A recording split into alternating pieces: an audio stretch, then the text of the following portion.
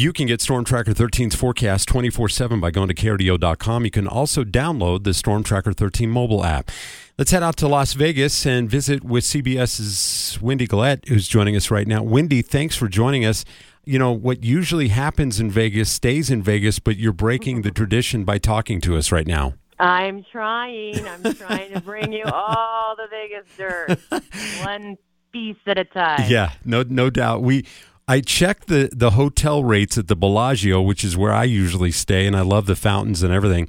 If I had the hotel over the weekend, it'd be like $2,000 a night. But when I check in on Monday and check out on Wednesday next week, it's $174. That sounds about right. Yes, I am actually at the Bellagio, but not paying that rate. I got a special media rate, so that helps things. It's not like that. It's a few $100s, but it's definitely much more expensive than when I normally stay here. The rates all over Vegas are incredibly elevated, and all the hotel rooms within MGM, and you know them all very well because you like Bellagio, they are all booked. Wow. This weekend, completely booked. It's sold out. That is amazing. So the weather has been, kind of toss and turning. And what has it been like lately? And what's the latest going on in Vegas? Like, is it a big mega NFL party going on? Well, it has warmed up a little bit, I'll say that, but it is cold out here. When I looked at the forecast last week, I was expecting maybe 60s, maybe getting up near 70 during the day. Maybe I can have a pool day.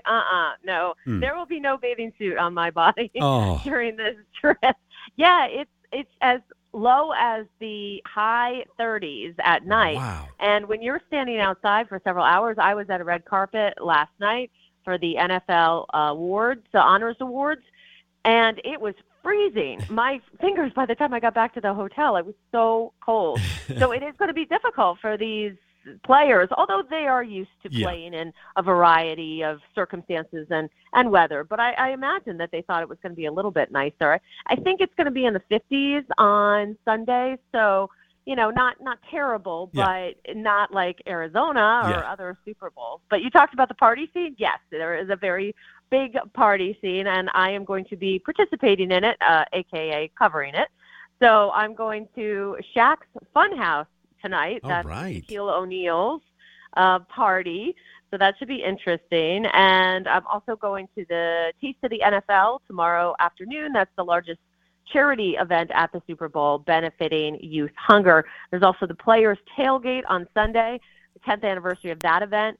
Normal tickets run for $975, and a 12-person cabana is going for $23,000, which includes a meet and greet with more than 50 current NFL players, at least some of them. Right. So I guess it's worth your money. I don't know. That's a high ticket to pay even before you walk into the game, which is already incredibly expensive as well. Yeah, Allegiant Stadium is an indoor stadium, and it's all decked out for the Super Bowl. I mean, who would have ever thought that Las Vegas would host the Super Bowl, and what a big event it would be there? Does it match the hype?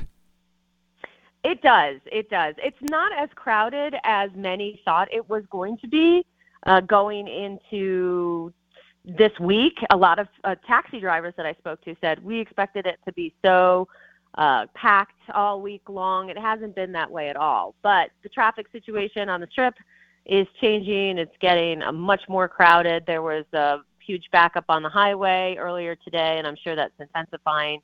So as the day goes on and we go into night, we go into the weekend, I'm sure it's going to be many, many more people. And they are expecting anywhere, I've seen estimates from 330,000 to 500,000 in Las Vegas this weekend. So It's going to be a very busy place. And I'm already starting to see the change today. Oh, that's great.